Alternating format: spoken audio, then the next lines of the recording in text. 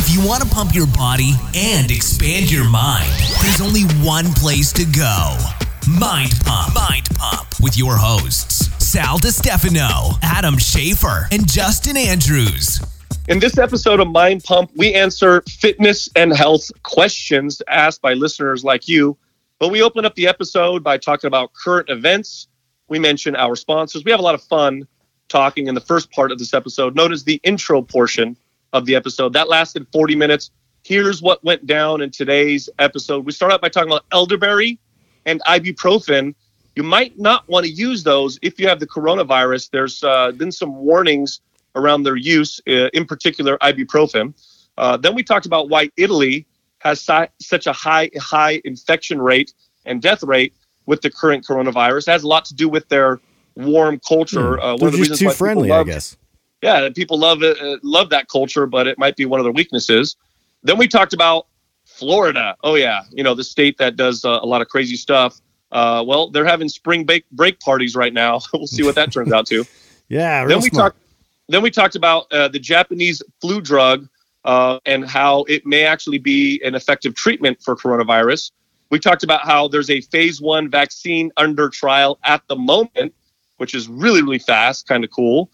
Then we talked about optimizing your house. Look, you're at home, you're stuck there anyway. Why not optimize your home? Make it as awesome as possible. One of the most important things you could do for your health is sleep great.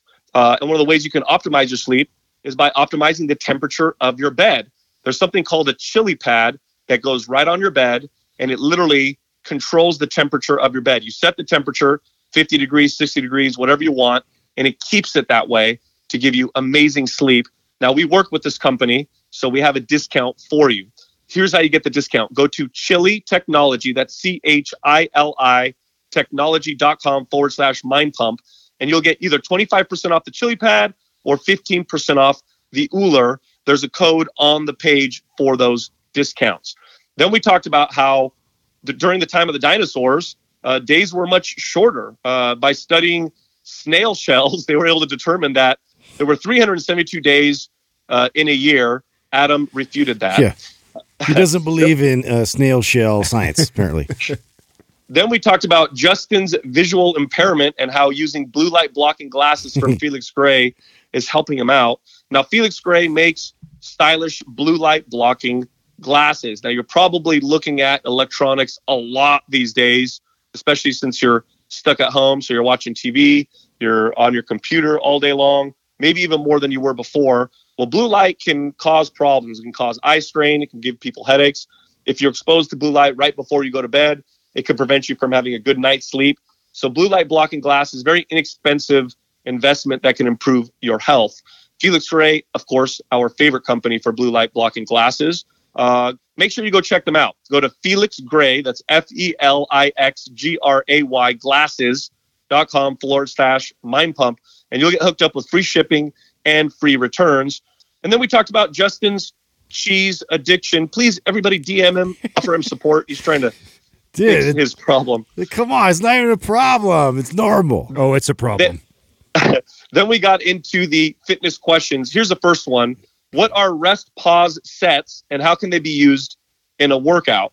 The next question, how would you go about curing a sugar addiction? You may have heard certain fitness personalities on Instagram say that there is no such thing as a sugar addiction. And yes, it's true. Many of these people have zero experience and don't know what they're talking about. But nonetheless, we wanted to make sure we talked about what that looks like and how you can work around that. The next question, this person's a middle school PE teacher, very passionate about lifting. They want to know how we would go about teaching a weightlifting class if we were the teacher. So we talk about how to train kids in that part of the episode. And then the final question, this person's been addressing forward shoulder for about a year. They've made great progress, but they still have forward head. In other words, their head still juts forward. So they want strategies on how to work on that. Also, this month, look, we know you guys are at home. You're stuck at home, but you still want to work out. You might not have equipment at home. And so you're thinking to yourself, what can I do besides, push-ups, squats, and lunges? Well, here's what you could do.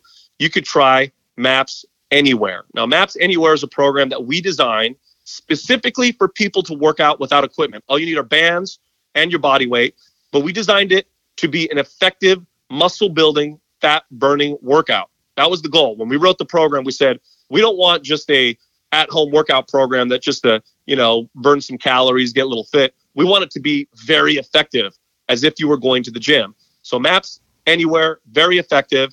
But because of what's going on right now, we decided to make it 50% off. That way everybody gets access to the program for far less of an investment. So it's half off, 50% off. Here's what you do for the discount. Go to mapswhite.com. That's MAPSWHITE.com and use the code WHITE50. That's WHITE50, no space, for the discount.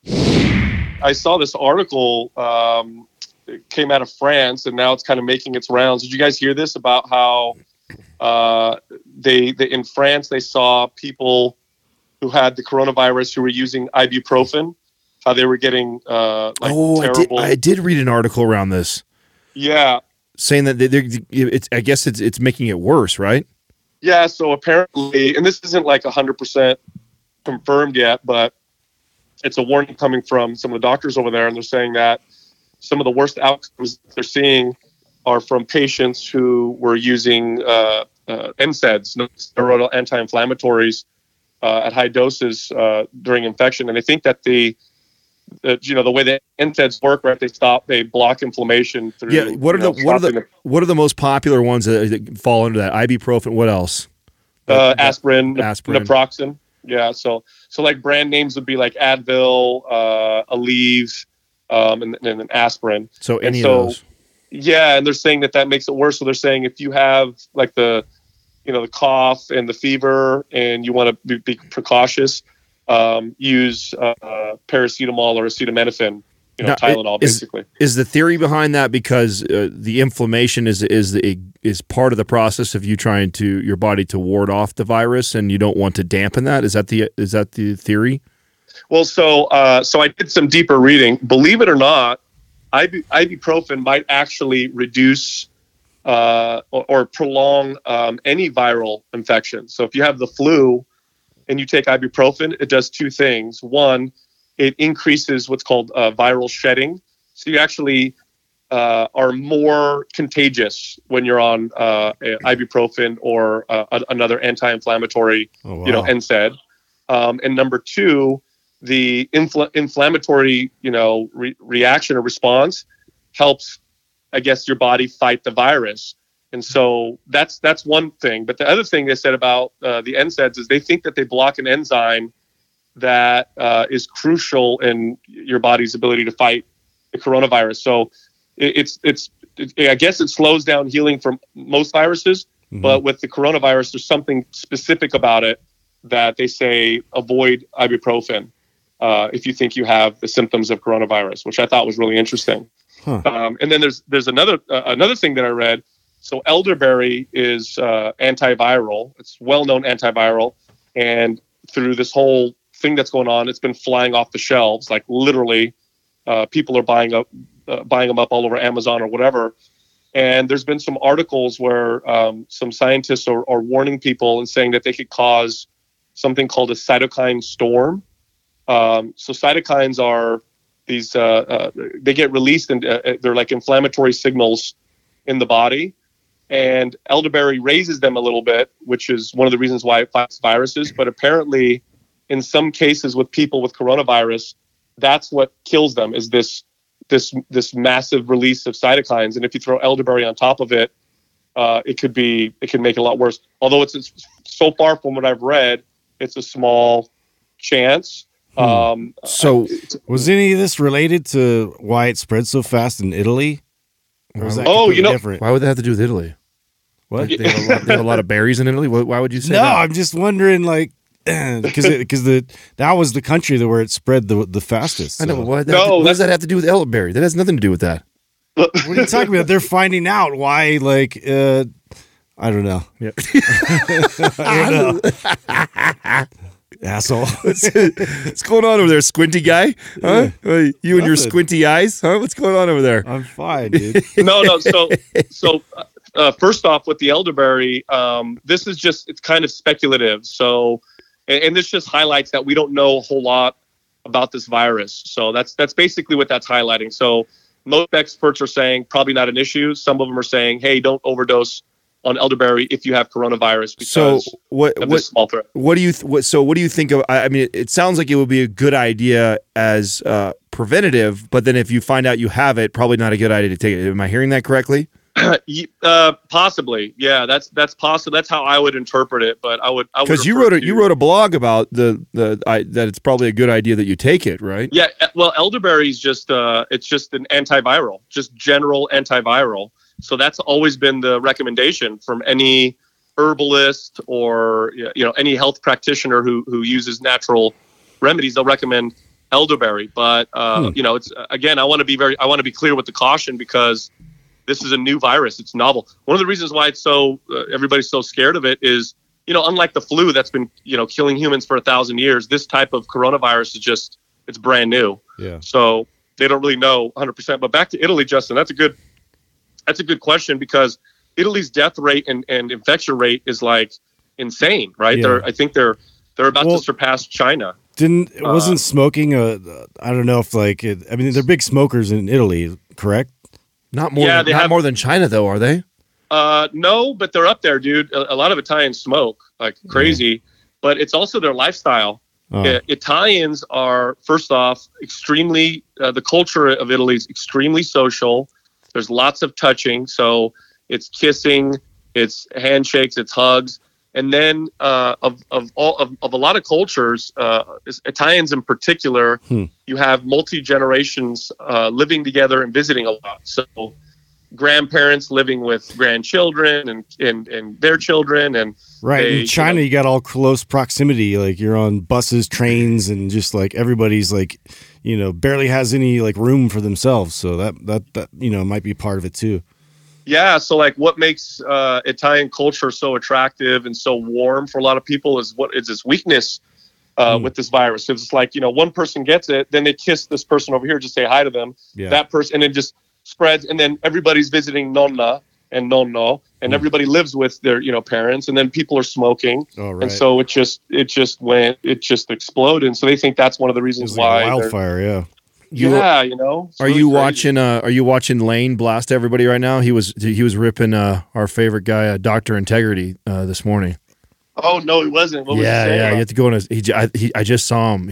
I saw him do a tweet. I think it was this morning. It popped up in my feed this morning. Stepani did has like a stack of like supplements for, boosting immunity and all that stuff like that. And he's like, he's marketing it and selling it on Facebook ads right now.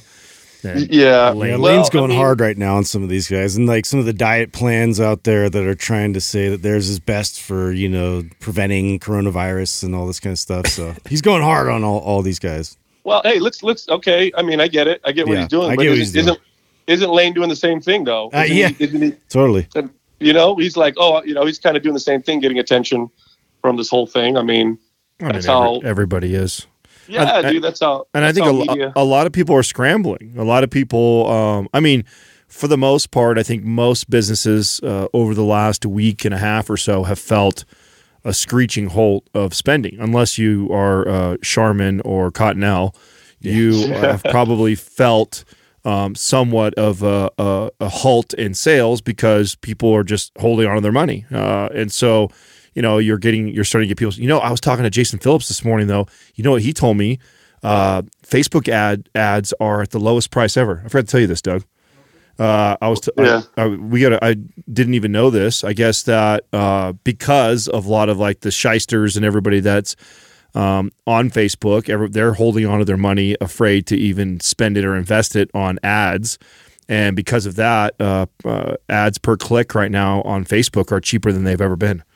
Yeah, well, I wonder if they're not converting like they normally are. Well, yeah, right. That's what I mean. That's exactly if you're just running. People aren't buying all the normal bullshit, right? Nobody's buying the fucking, Jaws size right now. You know what I'm saying? Like that's just like amongst all this, like you're not like, hey, I got to work on that jawline. You know what I'm saying? That's not no one's going and buying that off of Facebook ads right now. Why you're wondering if you're going to get a paycheck in 2 weeks?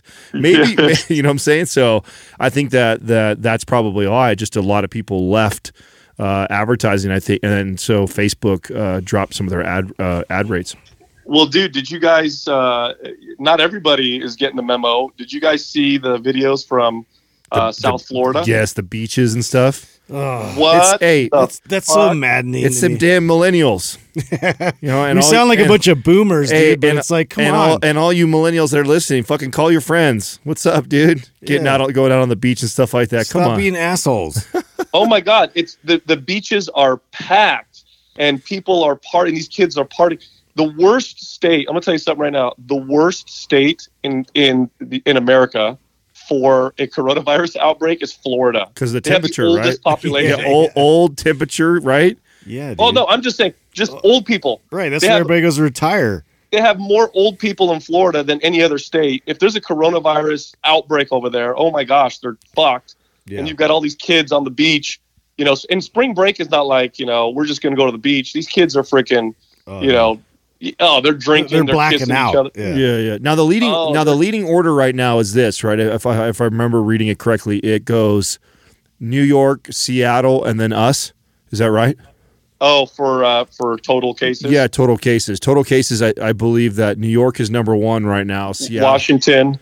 Now here's some. So I heard some stats on this.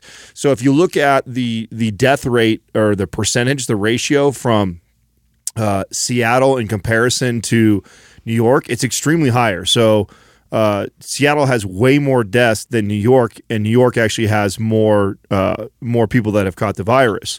Yeah. And somebody told me, I don't know if this is true, this is hearsay for me, so you have to fact check me, is that part of the reason why Seattle's so high is because it went through a retirement home. Yes. So is that true? Yeah. It went through a retirement home. That just goes to show you how a lot of these numbers can be so skewed. Oh, I mean, dude, that makes a huge difference. If a virus drops into a city and it comes and it hits somebody who's 25 or 30, and we know already the percentages and how bad it is or detrimental to somebody that age, versus the first person to get it in another city and they're in a retirement home around other 60, 70, 80-year-olds. Yeah. I mean, of course the death percentage is going to be extremely higher in that town than somewhere else. Well, the problem is this. The problem is that the information that they're getting is that if you're young, you barely feel any symptoms, or that some people don't get any symptoms. Now, that may be that the second part may be true, but the majority of people who get the coronavirus, they might not have to get hospitalized, but you're on your ass. You're fucking out. So if you're a 20-something-year-old kid and you think it's no big deal, it's like, it's like having the flu. Like, you're fucked for a good 2 weeks where you have a fever, 102, 103.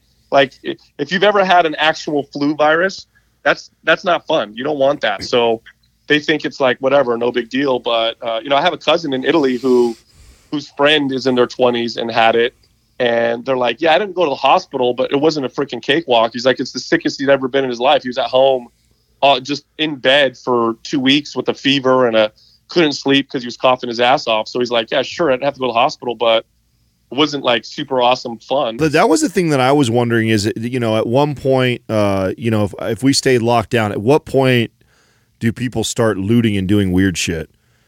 Like, you know what? That's a good question, but you know what? In countries like Italy, and I don't know, it's a different culture. People are banding together and working together. People are home, so people are less likely to break into a house that's a good point. Somebody's home. And let's also not forget this: like, America's got the Second Amendment. We're the most armed country in the world. Yeah. I don't know. I don't think it would be a good idea for people to try to loot people's houses while they're home right now. Yeah.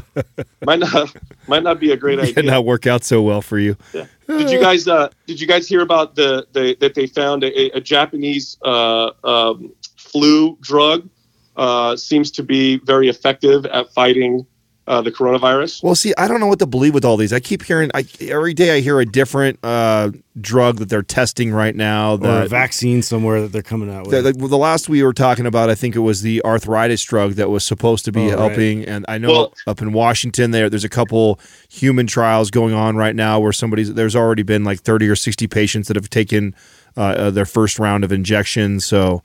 Cool. Well, there's a antiviral flu drug from Japan called favipiravir, I think it's called. And it's for the flu, but they did a trial in Shenzhen. So they had a bunch of people with coronavirus there, and they gave half of them this drug, the other half of them they left whatever, and they got out of the virus, or at least they turned negative for the virus after 4 days, compared to 11 days for the people who didn't get the drug. So this is making big news. That's promising. Yeah, that's great. Yeah, because it's a treatment. You know what I mean? It's not just like a vaccine. Although the vaccine is phase 1 under trial. Did you guys hear? Is that what you were talking about, Adam? Yeah, I think so. Right? It's up in Washington right now, and they've already done it on I think like 60 patients. Is that right? I think I read that. Yeah, it's at a Kaiser, and they're testing it out, and it's like the fastest. This will be the fastest vaccine to move through the process ever in history. They're not even doing animal trials. They're going straight to humans. Yeah. No, wow. They already did the shots on some of them. I think I think it still is going to take time though, right? I thought I heard that the series of shots are over the course of a few weeks. Yeah, if I read that right. Yeah, I heard that. Yeah, it would take like a year or a year and a half. But dude, that's like 10 years faster than it normally takes, which is insane. But I think that's. God bless the people volunteering for that, dude. There's no trials. Here you go. Give me a shot. See what happens. Yeah. I mean, but still, it's going to take that, because I know that's the other big concern, right? Is that, even if we slow things down right now, that if we don't have a vaccine for it, or we don't know for sure if the vaccine works until 6 months or a year or whatever, that by next winter, this will still be coming back around anyway. So. It's we may slow it down now, but it's kind of inevitable that the rumor is that when people start to go back to their normal lives, we'll see a spike again. That's what I've heard. Yeah, we may be in a situation where we're going to just have to say, okay, well, we can't keep everything shut down forever, and enough people have had it now where let's just go out in the real world and kind of see what happens. I mean, we've had outbreaks in the past, terrible ones. And we end up building immunities. Well, now we're sending. I know that one is going up to New York. I think the last press conference I heard, they didn't say where the second one's going. I would assume it's going up towards Washington or the Bay Area, since those are the two highest on the West Coast. I guess there's two huge cruise liners. That's like really? Basically hospitals on water. That's all they are. Is like. I forget the names of the two boats, but they're just massive. Mercy and I forget what the other name was, something like that. And they're two massive cruise ships that just are basically hospital rooms. And really? Yeah. It's kind of cool. I didn't even know we had this. And what do? They ship you out there if you're sick? So, basically, no, I think they're treatment. One of them's going up to New York, right? So to help support New York for the overflow in the hospitals. So, and then the other one is going to go up. I'm assuming it's going to go to Washington or to the Bay Area, since those are the two highest areas on the West Coast. Wow, that's really cool. I know, right? I didn't even know we had that. So and I know that they're doing some other things too with opening up facilities. I mean, that's the biggest concern right now, is that most hospitals are only equipped with about 40 respirators, right? That they and that's because most people that have the coronavirus need to be put on that. Or the real critical ones, right? At least so. Yeah. If you get over and at any times during a normal flu season, we maybe use 12 to 15 at a time in a hospital ever at the worst time. So most hospitals are over-equipped for that until this came around, and that's where all this panic is happening. Is you've had some of these hospitals hit with 45 or 50 people coming in, and it's like, my buddy just told me a story. My best friend's wife is a respiratory therapist, and so she's obviously on the front line of all this, and they had their first death in the hospital today, and it was a 70-year-old lady, and they didn't have enough respirators for everybody, and she chose to not use it and give it to somebody young. And I know, right? That's heartbreaking. Crazy, right? What a hero! I know, though, right? That's what it's sad, but what an amazing story at the same time, too, right? Definitely, yeah. It's crazy. The human spirit never ceases to amaze me. When we have the hardest, most difficult things that happen, it just opens up opportunities for just acts of just selfless courage, like like the lady you just said, Right. that she's there dying and she says, give it to somebody else. I mean, incredible. I mean, it's wonderful. So, hey, I wanted to ask you guys, what are you guys doing to pass the time right now? Because I know you're not leaving the house right now. What the hell Well, are you guys doing? We're staying busy, dude. Yeah, we worked out. We actually just worked out a little bit. Justin and I did. Doug's been doing a lot of work, business work, trying to get all. I mean, obviously, this is a challenge with us having to record remotely and piece episodes together and stuff like that. So he's been kind of working around the clock on stuff like that. I mean, I've been talking to all of our staff independently. And still holding like our normal meetings and partnership stuff. And, at first I was really scared. I mean, I kind of told everybody that, I don't know what to expect, with all of our partners. Obviously a big part of our business now is our partnerships that we have and sponsors. And, one of my big concerns was obviously if they all take a massive hit and they can't afford to pay for advertising and, that happens to multiple companies, we could suffer big time. And so we've been trying to just be smart and proactive on things that we can do to help support them. And but the consensus right now is not that at all. And I don't know if you saw the post I just did maybe 15, 20 minutes ago before we got on here. I'm just so grateful for the partners that we've chose to work with, because like more than literally almost all of them are direct to consumer brands, and a majority of their client, only a few of our partners have some brick and mortar facilities. Most of them have been direct to consumer businesses and are doing phenomenal, supporting people right now. I mean, you go into a grocery store right now, you are not getting a bag of chicken. You are not going to get any ground beef or steaks. It's just there's no meat, there's no vegetables. So, our partners are doing a really good job of being able to. So they're all seeing a tremendous spike in traffic right now and are shipping out to all these people, which I think is freaking phenomenal. If you're a health fanatic, I'll tell you what. If you're like a health and fitness fanatic, you're at home. Have fun optimizing your environment right now. No joke. Make your home as awesome as you possibly can. I was talking to my one of my other cousins who is very hard-headed, and I've been forever trying to talk him into getting the chili pad. My brother's been talking him into it as well. I was like, you got to get it. So awesome. Well, now he's stuck at home. He can't go anywhere. So of course now he's getting himself. Did I tell you fucking Doug? So Doug ruined this for me. Speaking of the chili pad, he just reminded me of that. So we don't have them yet at the Tahoe House until now, right? I ordered last night. So when we got this place, we got it came with all these bed heaters, and I was like super pumped. I keep my me, like I like the room freezing, so my room's like ice cold, and I had went in there and I turned like the bed warmer sheets on, so it's like cranked all the way up, and I was gonna crawl into it. And Doug's room was cold, and he was like, "Oh, I think I'm gonna turn the fireplace on." I'm like, "Doug, just turn on your heater blanket." He's like, "You think that's really good for you, the EMF all night long?" and so I was like, "Fuck Doug," and I went to bed, right? And I'm laying there all night long. All I'm thinking about is fucking am I feeling EMF running through my body right now? I was so pissed, dude. I was like, way to ruin that shit for me right now. I wasn't even on my radar that I cared about that. I sense it right now. It's penetrating me. I got terrible sleep because all I was thinking about was EMF running through my body, and every time I moved and I felt like an electric shock or something, I'm like, oh my God. I'm like, fucking Doug. Killing your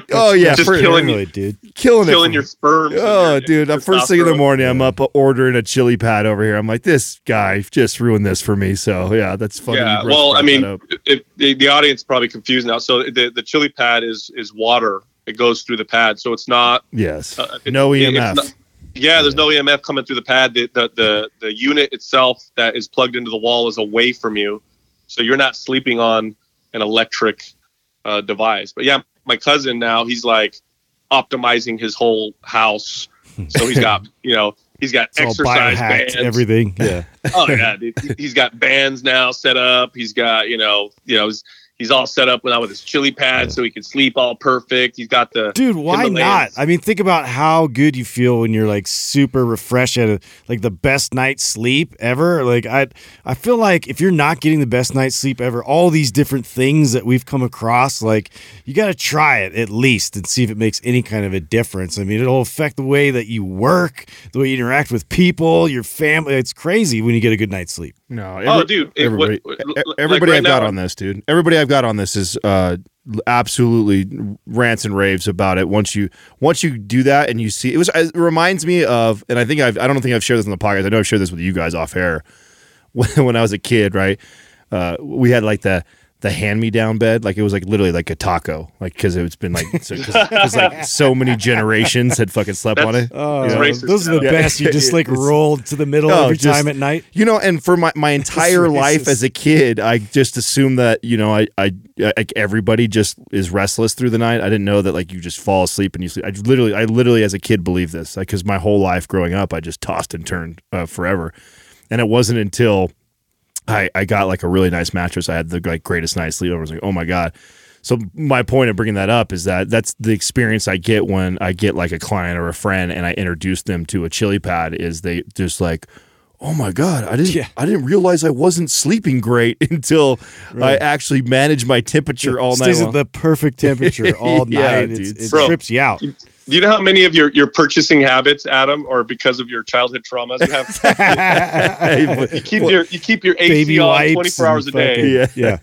Because you guys never had AC, and then because you slept on a taco bed. I got $1 million mattress and chili pad on there.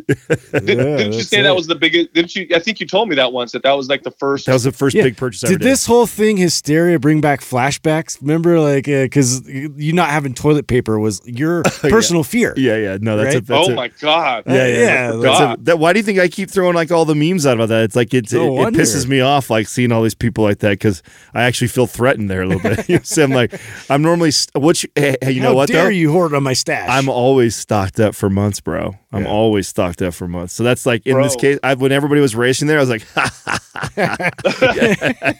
hey, it's like an M. Night Shyamalan movie. Where, like, that's the twist. Everybody's making fun of you, Adam. He wants toilet paper as a gift, and then all of a sudden there's a toilet paper shortage. And it's like, oh shit, it was that all along. He knew it the whole time. It's really it is really ironic though that that's the thing that everybody is buying. I find that really funny. Like of all the things, Like if everybody was just normal about it, it wouldn't be sold out.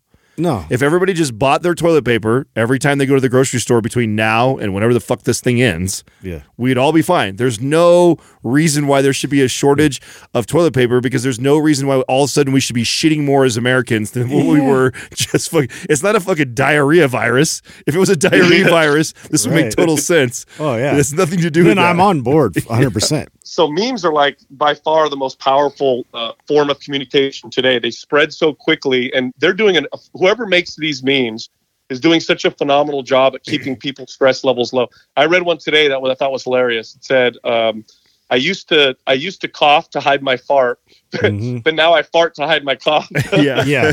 I know. My favorite one was truth. Did you see the one I shared, the toilet paper all over the house? Somebody, you didn't see that one? I thought I sent it over to the main thread too. Yeah, somebody had TP'd this house. Yeah, somebody had TP'd a house. It says like on Zillow. It's crazy. It says neighbor's house got TP'd last night, and now it's listed on Zillow for $12.5 million. Yeah, stupid. That's hilarious. I love it. Oh shit. I'm doing some, because I'm self quarantined and because I'm sick, but also because the whole deal or whatever. I'm reading a lot of weird stuff, and I came across something really interesting, a weird fact. I know Justin will probably appreciate this. He likes these weird things. I got one for you at the end. Did you know that, at the time of the dinosaurs, so let me back up a little bit. Scientists studied fossils of mollusk shells. So these are shells from ancient, like, snails. And these ancient mollusks, the way that they grow is they lay down a daily growth ring. So it literally matches the day. So they could tell by these growth rings how many days in the year they were, how long the days were back then. That's so like trees too, right? Tree. Yeah, I think trees something different, right? So they studied these and they calculated that back about 4.5 or excuse me, not 4.5, but anyway, long time ago when there was dinosaurs around, that days were shorter and there were 372 days in a year rather than 365. How the fuck? How do we come up with something like that? How is it off of looking at a shell? We put this together. Yes, that's what they said. So what they said Earth turned faster at the end of the time of the dinosaurs than it does today. So it's still in the same distance in orbit?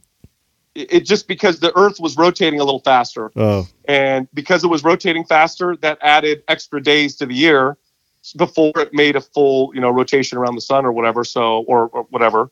So there's 372 days in the year versus 365. Isn't that weird? So would this explain why we didn't actually live for that many years before, but maybe it was? Maybe the years were a lot longer. Yeah. So when we speculate that what they say hundreds or thousands of years ago that humans didn't live longer than about 45 years old, maybe that 45 is more like our 95?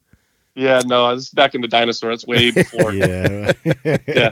I don't know. Dude, I don't know. I don't know if I could. Whenever I hear science like that, I have such a hard time grasping how can we be so certain off of some rings from a shell? That's so weird to me. Yeah, I know. That's funny. It is. That's just weird to me that we yeah, you just try and find some common ground on what you see in nature right now, and then you try and create this.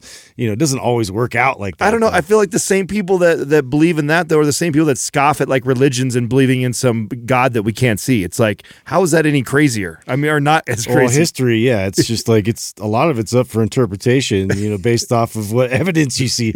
And the evidence, how it goes in trial in court with a murder case. Yeah. How much you have all the evidence, but now how do you create the story of what actually happened? Right. You have to figure it out. Yeah. At some point, you just have to say, okay, you have to believe in the narrative. Yeah. Yeah. 100. Yeah. Exactly. 100%. Or I don't. Right. But I mean, the rotation of the Earth, it does change, right? Because the way that the Earth travels through space, and how close we are to the sun.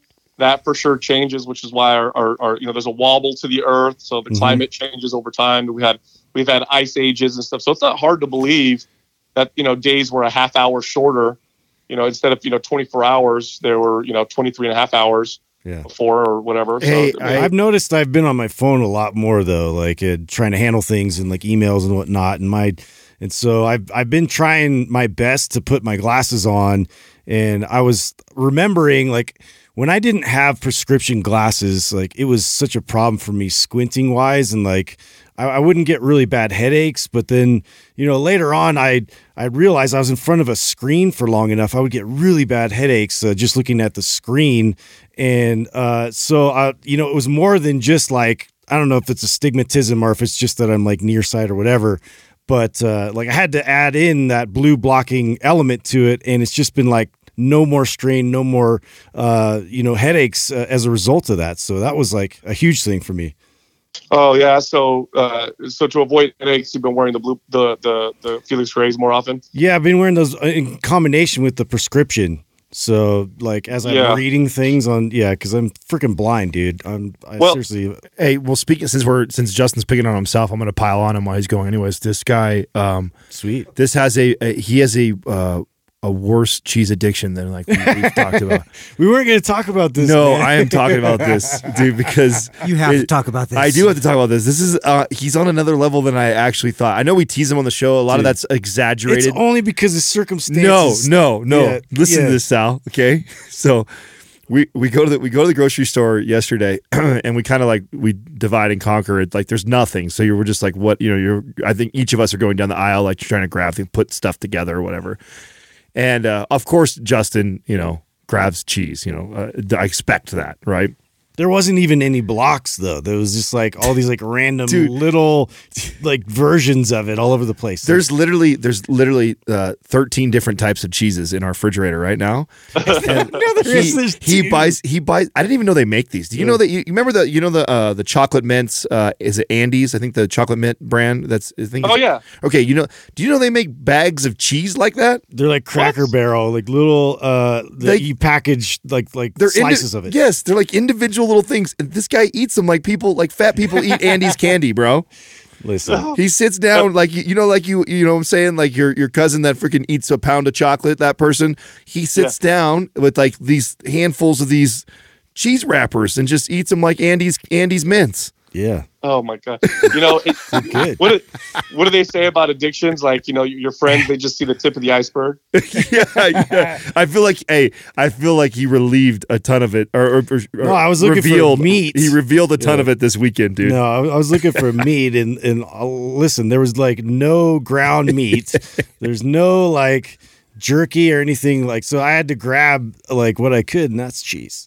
Dude, what do you guys? It what makes do you guys me feel good, and it helps me in times of peril. We're not we're not that bad though either, right? I wouldn't say we're. Doug made us. We got the air fryer up here, and Doug made some incredible, frozen green beans because you can't get any fresh vegetables because everybody ransacked it. So he did make us some air fried green beans, which were phenomenal. We had a bowl of that. The place right here at the the bar and grill that's inside our community center thing or whatever, they're actually encouraging people not to come to the restaurant and eat there, and so they're actually doing a dine out thing where cool. Yeah, we just called down there and so yesterday I had mahi tacos. I think Justin and Doug had we had like a chicken sandwich or something. Yeah, and we're gonna order from there next. Right now, we'll order from there. So we're trying to salad. We got some. I mean, there really wasn't anything to put together. I think we had a quesadilla the first night we got here. I think that of course we had cheese. Right, we have cheese. We're having a lot of cheese. Well, that's what started it right there. That's like. How am I going to get rid of all this cheese now? I made them one of my childhood white trash meals that I love so much. Yeah, what do you call that, by the way? I introduced them to something both of them never had before. It's pretty amazing. I what is it? I don't know if I want to share with you. I want to surprise you, I think, actually. I want to make you one. Would I be able to tell him? No, you wouldn't. It's cream cheese. You can't eat it. Oh, you can't eat it. So, okay, I guess I can't say. He slathers cream cheese over these, like, real thin breadsticks. No, it's not supposed to be thin. They're supposed to be the thick ones. We had to deal with what we had. You know the hard breadsticks? What do they call? I don't know what you call them. Is there an Italian name for it? Is it Doug? Breadstick. No, shut up. Breadstick. No, I think so. Yeah. Is there just a bread? Okay, so like the big round breadsticks, you take those and you get some of the not the creamy but the kind of whipped cottage cheese, cream cheese. Cream cheese. And you smear it all over this breadstick, and then you wrap salami around it, and then you eat it. It's amazing. The worst part was Adam watching me eat it. You know, it's just like, this is awkward. So it was. You know what they do in Italy? They use the breadstick, and then they put like prosciutto around it with they sprinkle Parmesan. So you literally made a gangster version of that. Oh, dude, it's the white trash version. It is. It is. So there was one. That was like one of the go-to meals as a kid. I remember. I was like, "What is this?" Yeah. But I remember being a kid, crying for food. Mom, we need some food, and her going to the. I think got nothing in the. As far as I know, she invented it. I don't know. I've never seen any other kid get served it. I don't know anybody else that's had it before. But I tell you what, though, was it good? Yeah, it was good. Was it kind of good, or was it like no? Real? It was good, dude. I enjoyed it. Yeah, it was definitely white Adam, trashy. What'd you think, Doug? I liked it, but I felt my heart getting clogged up. Hey, Adam, did you ever eat cereal with water because you guys didn't have milk? Of course I did. Oh, water? Of course I had to, dude. Yeah, no, that's for sure. So you want to know something? You want to talk about like childhood stuff? Like we talk about my spending because of that. So I have a thing at my house, right? And Katrina always gets mad at me. Like if something hits the date, it's trash. I throw it away. Right. There's one day beyond, I'm freaking out. So I told you guys my whole thing. And she grew up where you just tear the mold off. We just eat that shit. You know what I'm saying? And I'm so because I had that all the time, and I've been sick before from eating something that was for sure expired.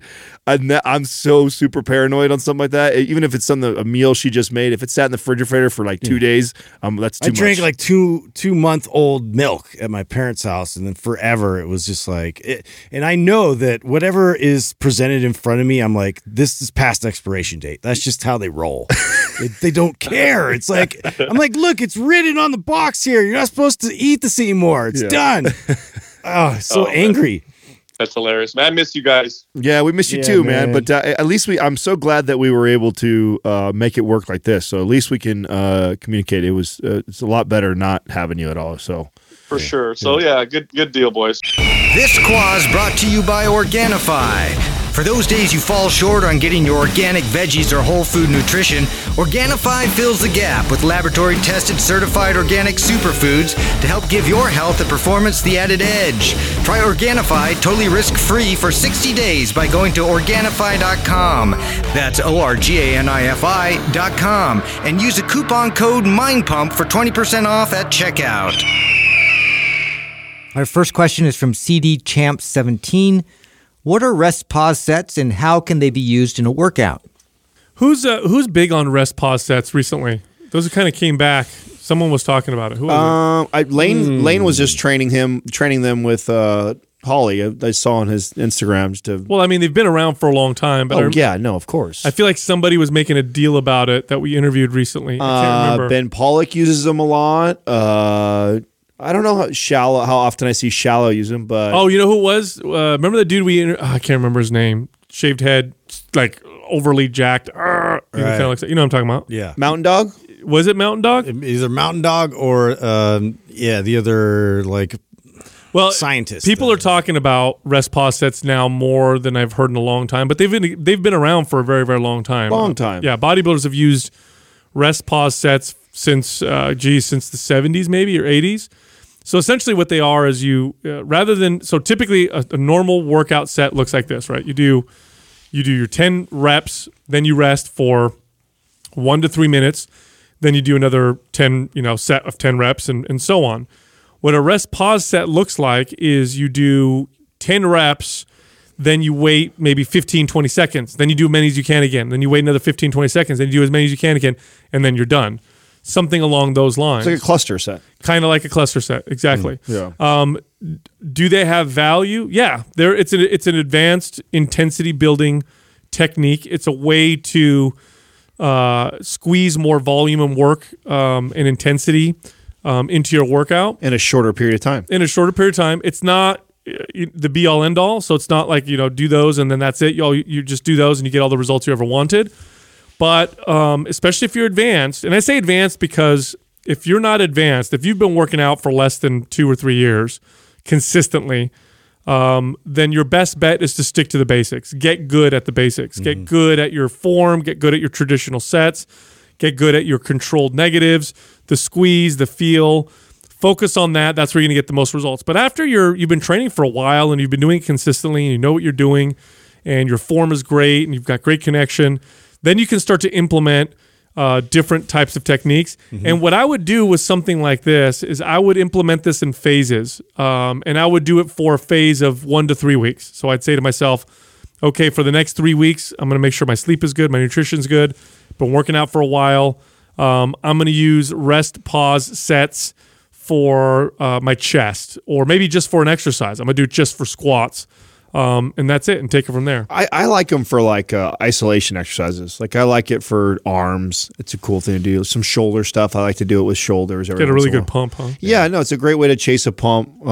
Whenever we get questions that are specific to tools like this in training, it just reminds me of training for a sport. In any sport, every sport has its foundational movements or things that you should get really, really good at. Before you try something fancy, and I relate to basketball the most because it's what I played the most, and I think of how important the fundamentals of learning to dribble the basketball with your right hand, learning to dribble the basketball with your left hand, rocker step, jab step, jump stop, bounce pass. These are all fundamental things that when you're learning to play the game. I don't know any of those backboard shots. You John drill Wooden style. You drill these home like crazy, and every great player ever has mastered those. And then as they've progressed and they've been doing it for years, they add the between the legs crossover, the behind the back pass, the dunk. These are all things that are also extremely valuable and make you great. Mm-hmm. But you don't need that necessarily at the beginning to get good at the game, right? You know what it reminds me? I was waiting for your spoiler on a car analogy because that would go perfect here. Yeah, totally. Yeah. You know what it reminds me of? So in Brazilian Jiu-Jitsu has become very, very popular over the last few decades. I mean, when it first entered into the fray. It was the first Ultimate Fighting Championship. And Royce Gracie comes out, skinny Brazilian dude, doesn't look like he could beat up anybody, and he beats everybody, including Ken Shamrock, who looked like a cartoon character at the time. jacked. Choked him out, right? So everybody's like, "Oh my god, I got to learn this new martial arts." Since then, it's changed and been modified so much. There's so many of these high-tech, highly technical moves and spin moves and rolling off of your back and, things like the berimbolo and, 50-50, all these different positions. And what's happened with a lot of jiu-jitsu guys is they go right into these very technical moves. Mm-hmm. Meanwhile, the real champions are saying you need to focus on the basics. And a great example of that would be like Rickson Gracie's son. His son competes in these tournaments against high-level black belts who are doing all these flashy moves and literally will beat them with the most basic rudimentary jiu-jitsu, but so perfect. It's the basics that do most of everything. And it's true for any sport. It's true for any endeavor. It's true for business. It's true for being a good personal trainer. And it's true for your workouts. There's the fundamentals that will give you 95% of your results. Then there's all the other stuff that'll squeeze out that extra 5%. If you're not good at the fundamentals, it's almost wasting your time. Not only that, it's fun. That's the appeal of it is, wow, this is like new, it's exciting, it's like producing something, it's fun. But again, it's not part of like the meat and potatoes of what you need to focus on for the rest of the workout. Well, you got to be careful. It can become very detrimental for people chasing all the flashy ideas, because then you're chasing all these things that are cool, that you heard about, that somebody used clickbait to get your attention of try this new thing, and you're doing all those things and you're not getting the time under practicing the stuff that really, like you said, is the 95%. Mm-hmm. So it can really kill your gains by chasing all that. I think that's when we talk about topics like this, I think we're always trying to think about the average person. Like, there's always a caveat. Yeah, I know. There's some asshole who's listening right now, like would love to argue like how incredible it's been for that person, that single person who's been training for 15 years of their life, and how valuable it's been of a tool for them. That's not who I think we're trying to communicate to. I think we're trying to communicate to the average person who struggles just to be consistent for 2 years in a row of training. I mean, that would be a year in a row of training would be a fucking accomplishment in itself. So if you're that person and you haven't been squatting and deadlifting, overhead pressing and really good at those movements for a long time, then you're going to get so much more value in spending more time working towards that than trying all these different variables. Yeah, I would put rest pause sets up there with forced reps, forced negatives or negative reps, partial reps, drop sets, stuff like that.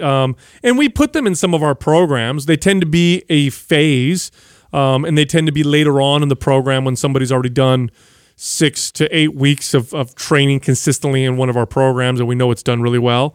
So there's definitely value to rest pause sets. But if you're not advanced or you don't have a lot of consistency under your belt, I would stay away from them. Now, if you are consistent, you've been training for a while, now there's lots of value. Give it a shot. Try them out, because you know your body, you know how you move, you already know the fundamentals, you've been doing them for a while. Now a technique like rest pause sets can provide you value. So the second part of the question is, how do I use this in a workout? Okay, here's one of the big mistakes you can make if you're advanced and rest pause sets work for you. You do them in the whole workout. Now every exercise, every set, I'm going to do rest pause sets throughout the whole workout. Way too much for most people. Pick one exercise or one body part, and that one body part, typically I wouldn't do rest pause sets for more than maybe 2 or 3 sets in that entire workout, because it is very, very intense. So it's not something you apply to the whole workout. It's something you throw in as an extra set to maybe 3 sets for a particular body part or exercise. Next question is from Frines Demamos. How would you go about curing a sugar addiction? Oh boy. So there's 2 parts to this. One part is the physiological response that you have to sugar. And sugar is part of the sugar, salt, fat mix that creates hyperpalatability. There's a lot of things that create hyperpalatability, and that refers to just the hedonistic value of food, the pleasure of eating food. And sugar is a part of that, right? So the physiological effects are you eat it, you enjoy it, makes you feel good. probably causes you to want more, just like anything you enjoy. By the way, this applies to anything that you have a lot of enjoyment over. It could be sex, it could be gambling, it could be drugs, and it can also be sugar. So there's the physiological effects. And when your body's used to something all the time physiologically, when you remove it, you may notice some withdrawal. Now, sugar withdrawal, physiologically speaking, I'm going to talk about the psychological piece too in a second, but physiologically speaking, it's not like alcohol withdrawal or, other drug withdrawal where you get this pronounced, even caffeine withdrawal is far worse, physiologically speaking. But you may notice that food just tastes more bland. That's the withdrawal physiologically. Your brain was used to sweetness. Now you eliminate it, and now food just doesn't taste as good. That'll take you about a week to get rid of. And that's not really the big problem, though. That part right there is not that big of an issue. The bigger issue is the psychological piece. If you're using sugar as a way to make yourself feel better or to comfort yourself or as a way to distract yourself, when you remove that, you've lost your way of comforting yourself. You've lost your way of distracting yourself. Mm-hmm. Now you have to deal with whatever it was that you were trying to numb or whatever. And this is true for anything that you use. Well, wasn't the first part of that figuring out what those triggers are? Totally. Like when you feel the urge, like what time it is during the day, like what sparked that in terms of like what kind of feeling you have? Like, is it if you've been depressed all day? Like, is certain things like stressing you out? Like, are you prone to then going and getting this sugar to kind of cope with that thing? But yeah, you have to find something else to replace that with, and to be able to create a new healthier habit, and then create barriers sort of around what your go-to is. So I like talking about this because this has been a lifelong struggle for myself. You're recovering. Yeah, I've been a long so time. So many Mike and Ikes. Recovering sugar addict for sure. And and this may or may not work for you, but I'll give you some things that I've pieced together over decades of working on this myself and attempting and failing and getting better and better and better at it. One thing I noticed for sure was I once I started to avoid processed foods, and this includes the healthy processed foods like protein bars.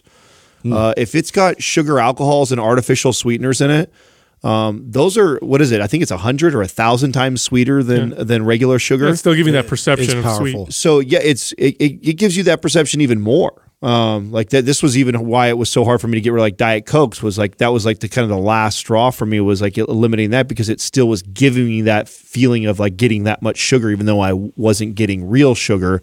So getting rid of all of that, and I would say south side a week. It took me a little bit longer than a week. I'd say it took me about a solid month before like the taste of fruit came back. Like literally, I could eat a strawberry, blueberries, a banana, and they like tasted like nothing.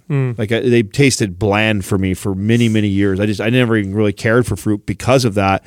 And it wasn't until I eliminated all the processed sugars and artificial sweeteners out of the diet, and consistently did that, like really, really good for at least a solid month. And then when I would start to have things like strawberries and bananas and blueberries, I was so blown away by how amazing they tasted, but they never tasted like that for me because of how much I was constantly eating sugar. So that was one thing that really helped. The second thing that helped a lot was actually doing like a ketogenic diet, a higher fat diet, lower carbohydrate. I noticed and so keto would work probably well for this. Carnivore would work really well for this. I've recommended like Whole30 to people before to get them going on this for a while. Will help like with the whole foods, but a higher fat, lower carbohydrate intake seemed to kick some of the crazy cravings that I would get. What I would find if I had, let's say, something that wasn't even like lots of sugar, just like a major a quick carb, like oatmeal for breakfast. I'd have oatmeal and blueberries for breakfast, and man, 2 hours later, I would just be craving food more. And if I let that go longer than 2 or 3 hours, then the sweet and the bad would start to crave even harder. So switching to a breakfast like eggs and bacon and like maybe a fatty meat or butter in there or avocado, like having that for breakfast, I noticed not only satiated me, but it also eliminated a lot of the cravings that I was having for the sweet. So those are just a couple things that, and like anything else, I would wing myself off. I wouldn't go if you're, first evaluate how bad your sugar addiction is. Are you eating, 150 grams a day, 200, 300 grams a day? Like, figure out where you're at and slowly start to scale out. And the way I would scale out is by first eliminating the processed foods, eliminating, because sugar fruit, not bad. I mean, and for me, that's what I'm always looking for. I'm looking for, 90% or all of my sugar is coming from fruit now, and then the rest of it is not found in my foods or other bullshit. We've seen products be developed around this where they try to change the actual flavor of sweet and turn it into like a sour or a bitter. Yeah. And so it's interesting. I would love to see the success rate with that, but obviously, that's something that you already have to agree to want to put in before then you grab your normal like Snicker bar or whatever to kind of cope with. It's like it eliminates the pleasure of it. Are you really going to do that? Yeah, it requires you to stop, be aware enough to do something, then to then make the thing that is pleasurable to you not be pleasurable anymore, which may work if it's a type of barrier. If you're disciplined enough. Yeah, if it's a barrier for you, and you take that extra step, if you have to address both. You have to address the physiological aspect of it, like we're talking about, where food tastes bland. That one's not that hard to deal with. When you take out the psychological piece. The psychological piece is the hard part. It's like, what is it that this food is providing? Typically, it's pleasure. It feels good. Okay, why am I seeking this pleasure? And perhaps you're addicted to good feelings, which is very, very common. All of us have dealt with this, or most people have dealt with this. Or maybe you're just feeling bad about something, and that's your way of distracting yourself. And so it does require a certain level of willingness to increase or improve that self-awareness. It's sometimes people try to fix a problem by still remaining unaware and just going on a strict diet of some type. And what that tends to lead to is you restrict binge type model, which just doesn't work. So that self-awareness piece is such an important part of working on any type of I hate to use the word addiction because that's a clinical term, but anything that you feel has power over you that you wish didn't have that much power over you. Next question is from Fit Nikki.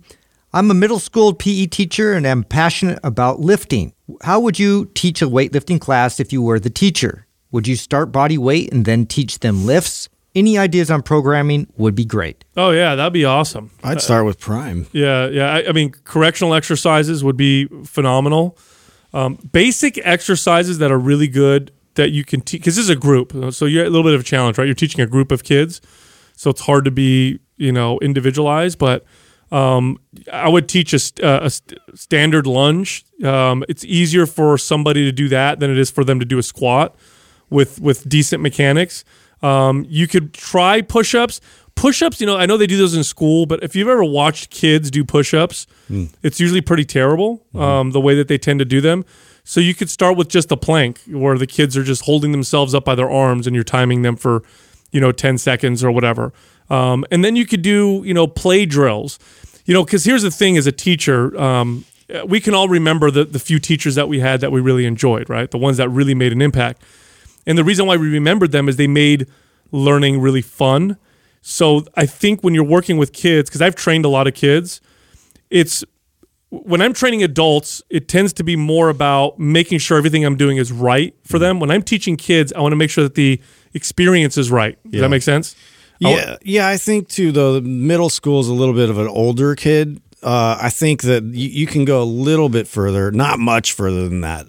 It's sort of on the cusp of. I took a legit weight training class like in high school, and I totally benefited from it. Like all the, mechanics of it, the levers, the technique, and I loved it. And that's something that I was glad to have. And I know it's not offered at every school, and I wish it was.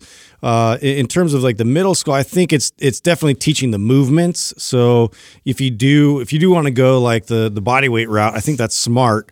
I think it's slowing the whole class down, and it's really being able to articulate where they are in space. So they're very aware that their knees traveling a certain distance. They're holding their body, like have them like freeze, like at a certain part of the movement, and everybody freezes, and you kind of are more aware of this. The reason why I brought up Prime is just to have them go through those 3 movements so they can see, oh, wow, my arms can't stay touched to the wall. For the wall press. Mm-hmm. Oh no, I can't twist my body like that, with my upper back, to be able to produce a windmill. I can't squat with it touching all points like that. It's really raising that awareness.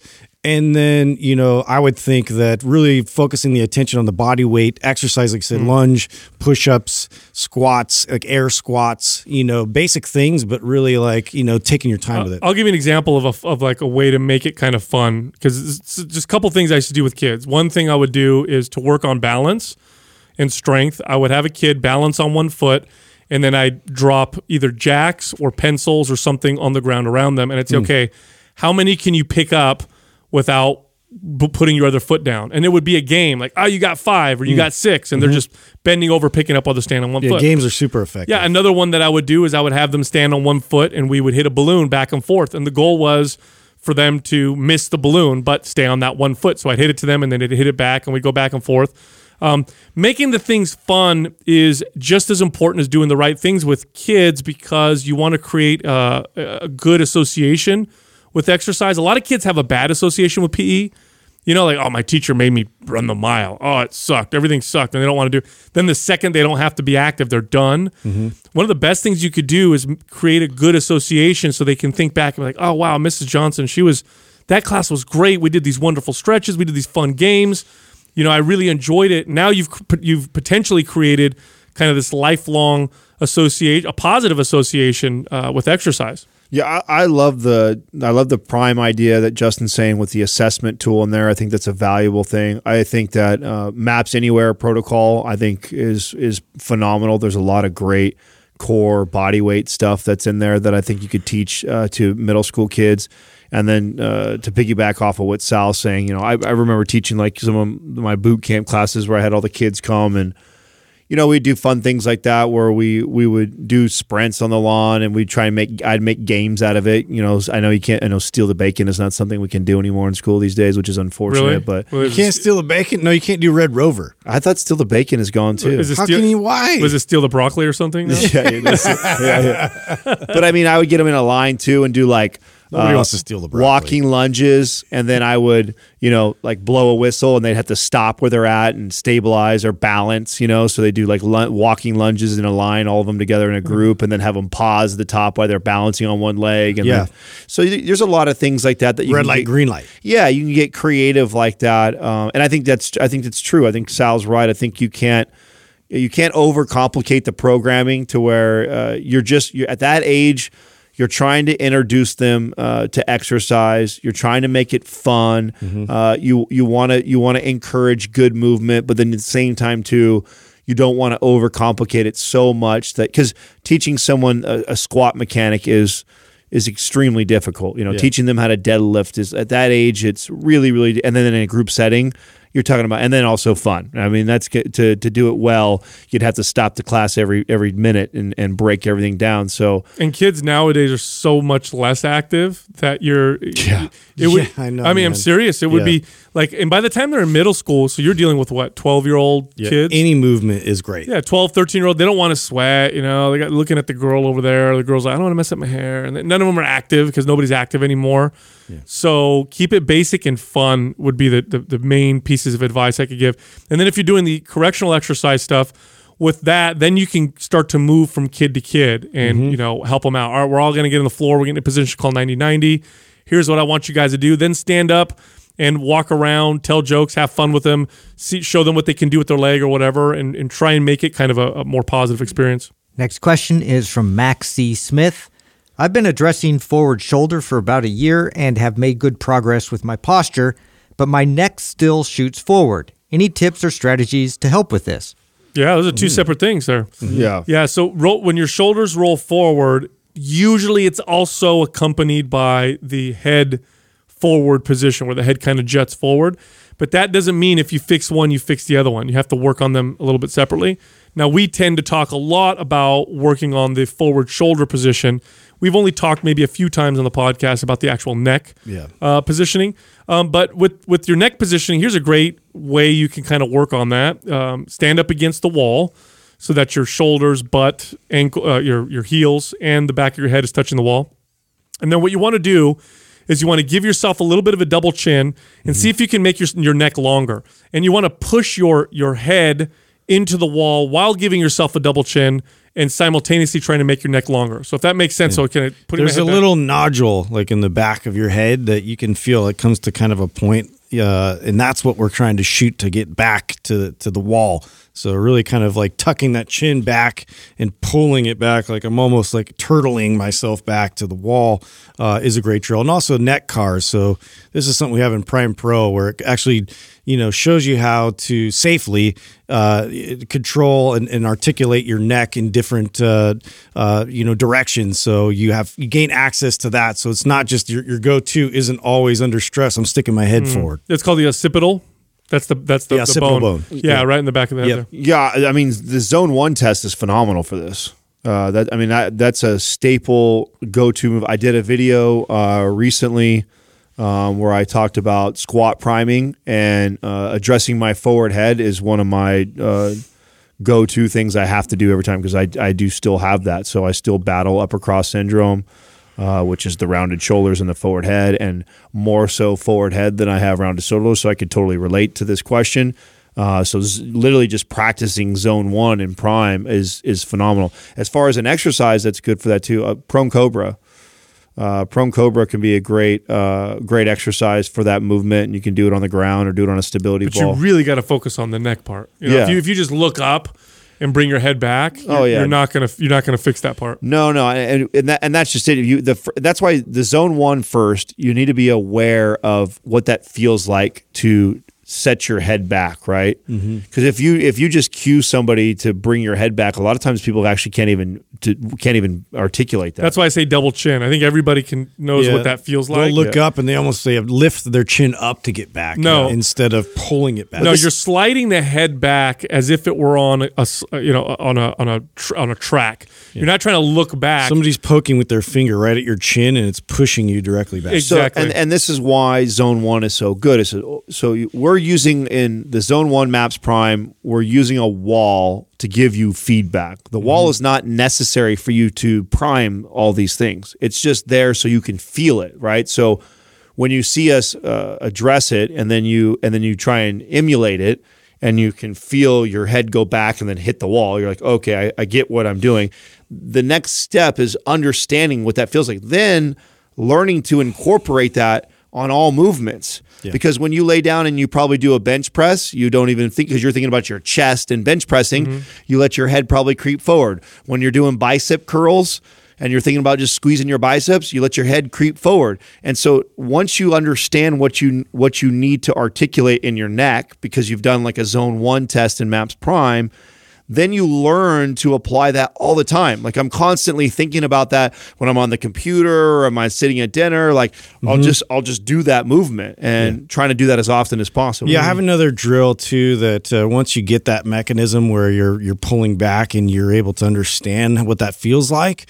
We actually have this too in the test. So if you're squatting, which I actually recommend, you probably do this more when you're hip hinging. So you get a long enough stick where it goes all the way to the top of your head down, to your tailbone, and I'm holding the stick behind my head, but now I'm pulling my neck and my chin back to touch the stick, and now I'm going to fold my body down as I'm looking down, because I know a lot of times as you look down is when your tendency to stick your head forward. That's definitely a common thing. So this would help you to be able to kind of start looking down, but also be conscious of keeping that chin tucked back in place. Now I do this when I fly an airplane. So I use a neck pillow when I fly in a plane because I tend to like to fall asleep, and sometimes when I wake up, my neck is a little bit stiff.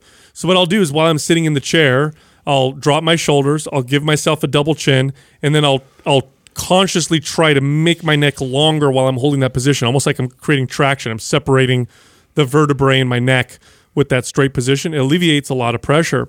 Now, here's the key with all this. You got to do it all the time. Yeah. Mm-hmm. If you just do this like a workout, like when you squat, 2 days a week or 3 days a week, it's not going to work.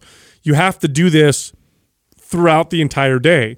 So when you're in the car, use the headrest as feedback. When you're at work, every hour, practice it. Every time you're conscious of it, practice it. If you're standing in line, practice it, because you're trying to change a normal, natural, default recruitment pattern that you've had for probably a long time.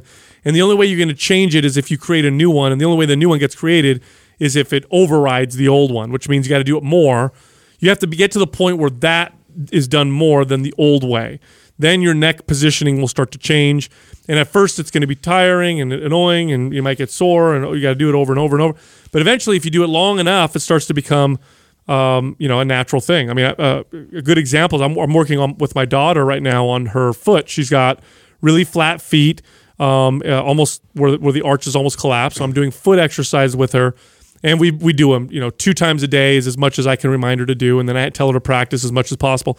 What I'm noticing now is that just standing normally, it's a little bit better for her now. It's become more natural. This is how you do any type of correctional movement. It has to become more natural, because you could consciously think of putting your neck in a better position, but you're not going to stay conscious of your neck position all day long. That would be, neurotic. It would be a terrible way to live. You want it to be natural. The only way it's going to happen is to practice it frequently. I'd say as much as you can remember. Not super high intensity, but just perfect form each time. And with that, go to mindpumpfree.com and download all of our guides and books and resources. They're all totally free. You can also find the 3 of us on Instagram. You can find Justin at mindpumpjustin. You can find me at mindpumpsal and Adam at mindpumpadam. Thank you for listening to Mind Pump. If your goal is to build and shape your body, dramatically improve your health and energy, and maximize your overall performance, check out our discounted RGB Super Bundle at mindpumpmedia.com. The RGB Super Bundle includes MAPS Anabolic, MAPS Performance, and MAPS Aesthetic. 9 months of phased expert exercise programming designed by Sal, Adam, and Justin to systematically transform the way your body looks, feels, and performs.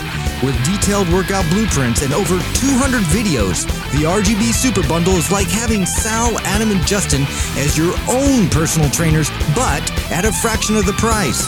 The RGB Super Bundle has a full 30-day money-back guarantee, and you can get it now plus other valuable free resources at mindpumpmedia.com. If you enjoy this show, please share the love by leaving us a 5-star rating and review on iTunes, and by introducing Mind Pump to your friends and family. We thank you for your support, and until next time, this is Mind Pump.